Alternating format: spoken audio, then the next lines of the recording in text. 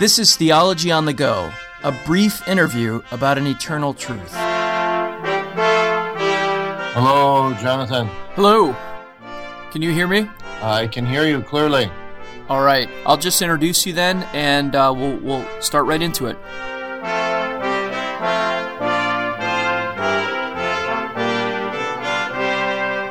Welcome to Theology on the Go. I'm your host, Jonathan Master. Today we're going to begin talking about the doctrines of grace, or what are sometimes called the 5 points of Calvinism. And sometimes these are signified by an acronym, TULIP: total depravity, unconditional election, limited atonement, irresistible grace, and perseverance of the saints. But today we're going to limit ourselves to talking about the T in TULIP, total depravity.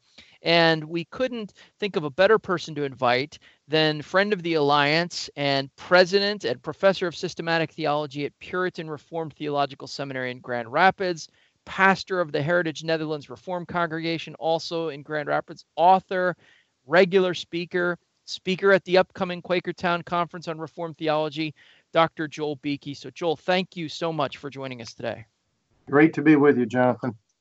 So, Dr. Beeke, total depravity sounds on first hearing like a very discouraging doctrine. And sometimes, I know when I've taught it, that's the way people have responded just to the name itself. So can you just begin by defining or describing what theologians mean by total depravity?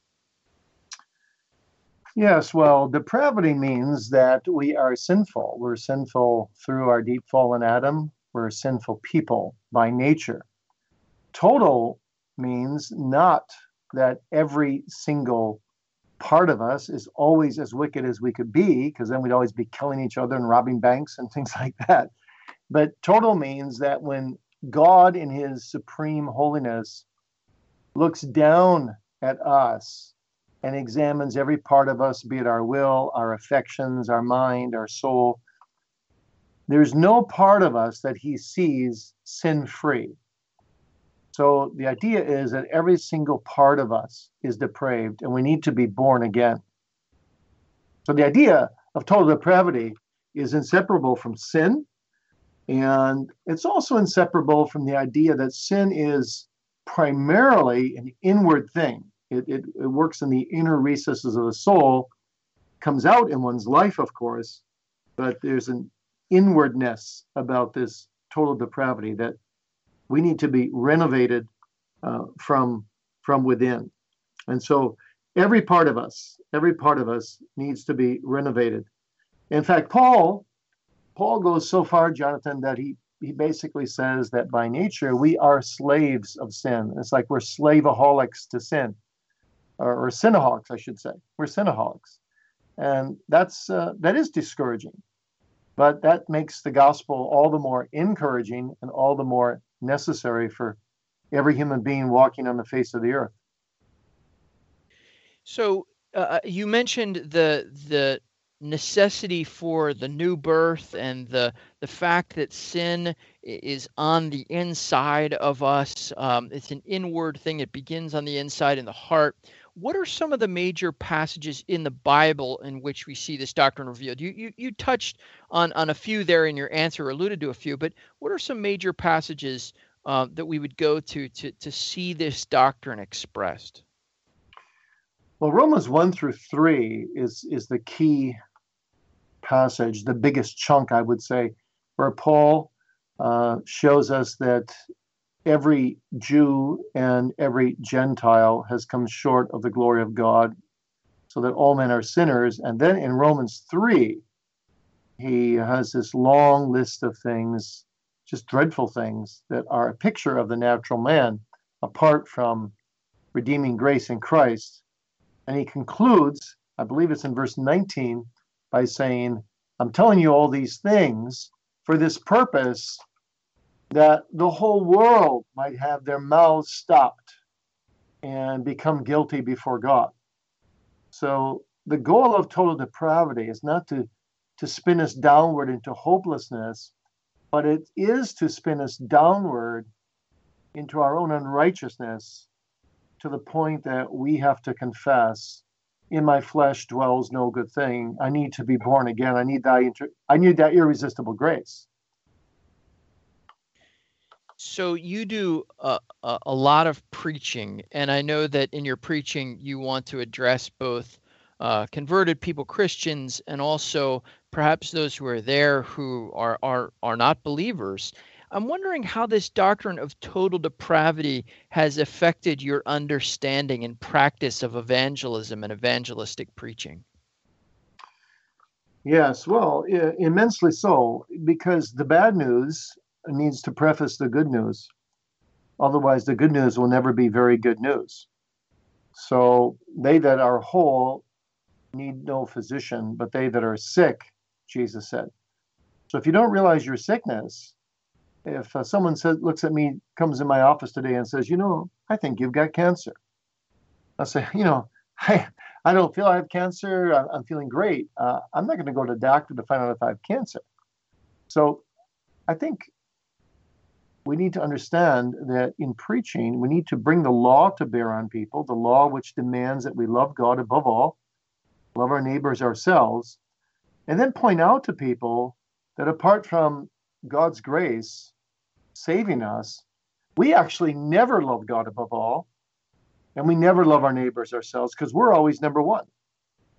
So every single second of our lives, we're actually sinning against God and against his law, which means we desperately need salvation.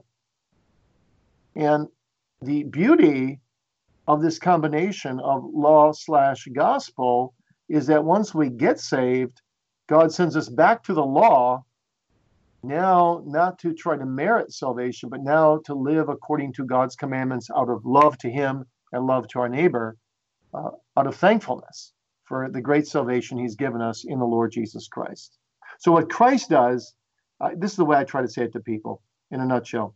Christ does the two things for us that we need to have done for us if we're going to be saved by God's grace. And the first one is he pays for all our sin, concretely, tangibly, in his sufferings and death in Gethsemane, Gabbatha, and Golgotha, dying the death of the cross that we deserve to die.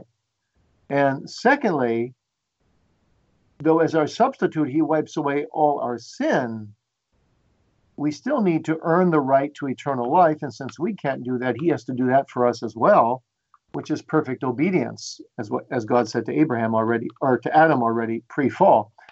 And so Jesus Christ, for 33 years, not only suffered and died, but he also lived absolutely perfectly, loving God above all, loving his neighbors himself, every tick of the clock for 33 years.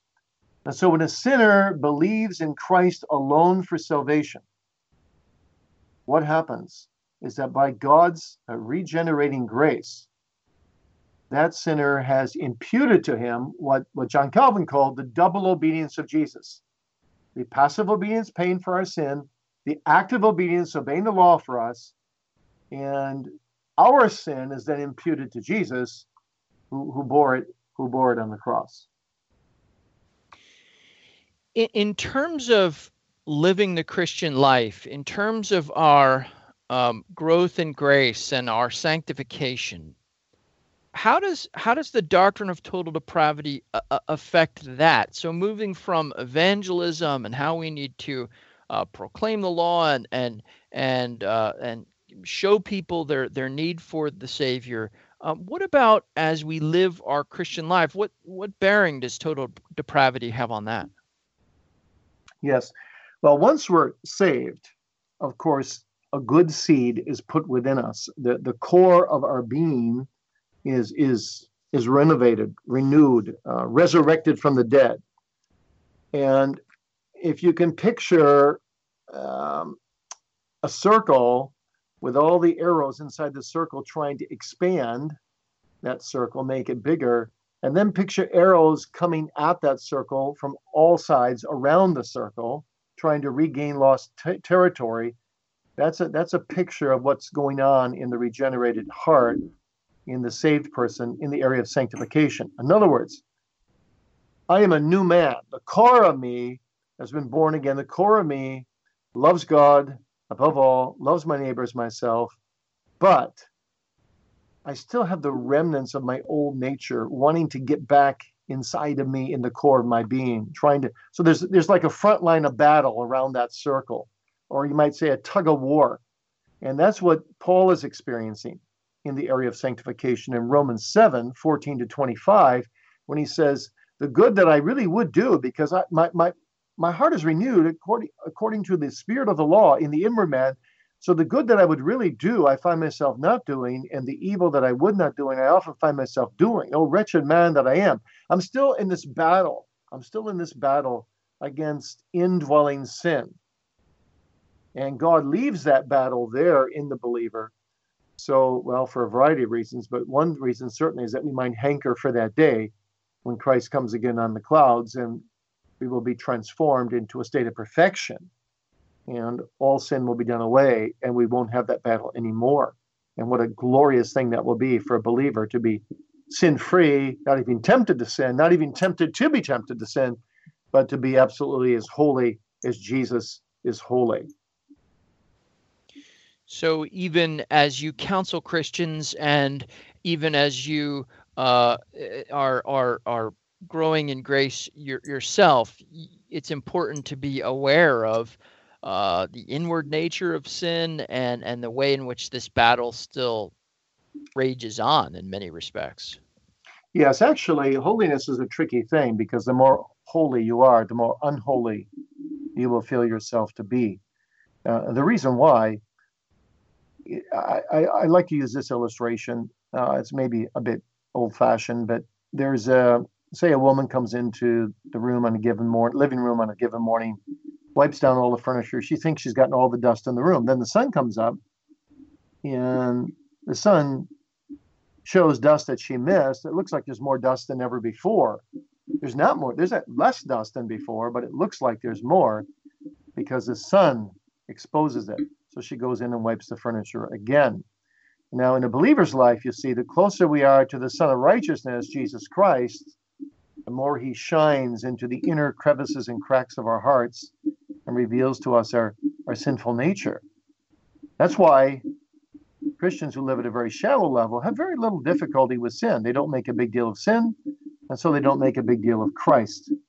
But when the Holy Spirit is working in our hearts, the depths, in spiritual depth, then what happens is we know that inner struggle intensely, but we also know the joy of God's salvation intensely, and we love Christ intensely.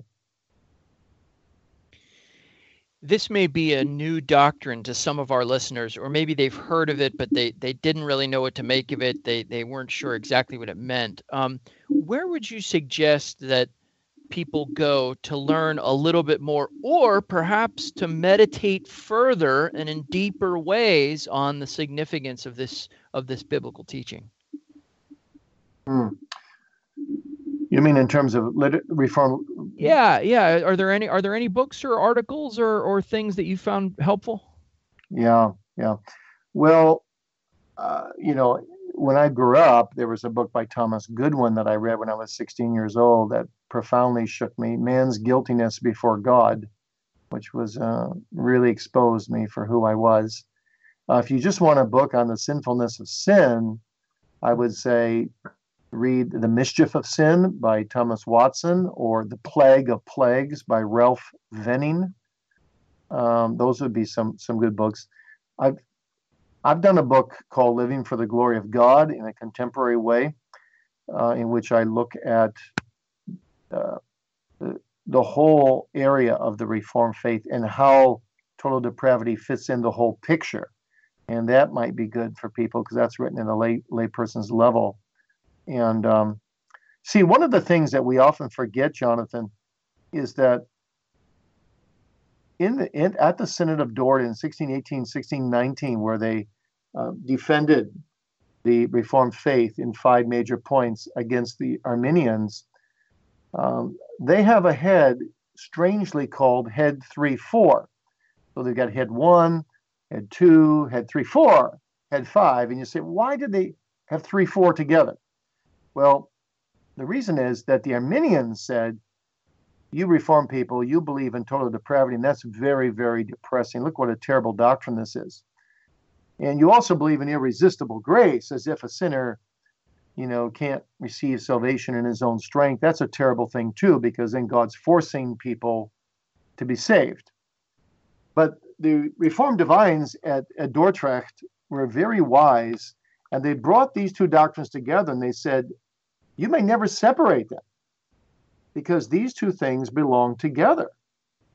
Because when we teach total depravity, we never do so without teaching God's amazing, irresistible grace, that God makes us willing to receive his Son, shows us our need for him by showing us our depravity, and then makes us willing to receive his Son as a poor, needy sinner trusting in Christ alone for salvation.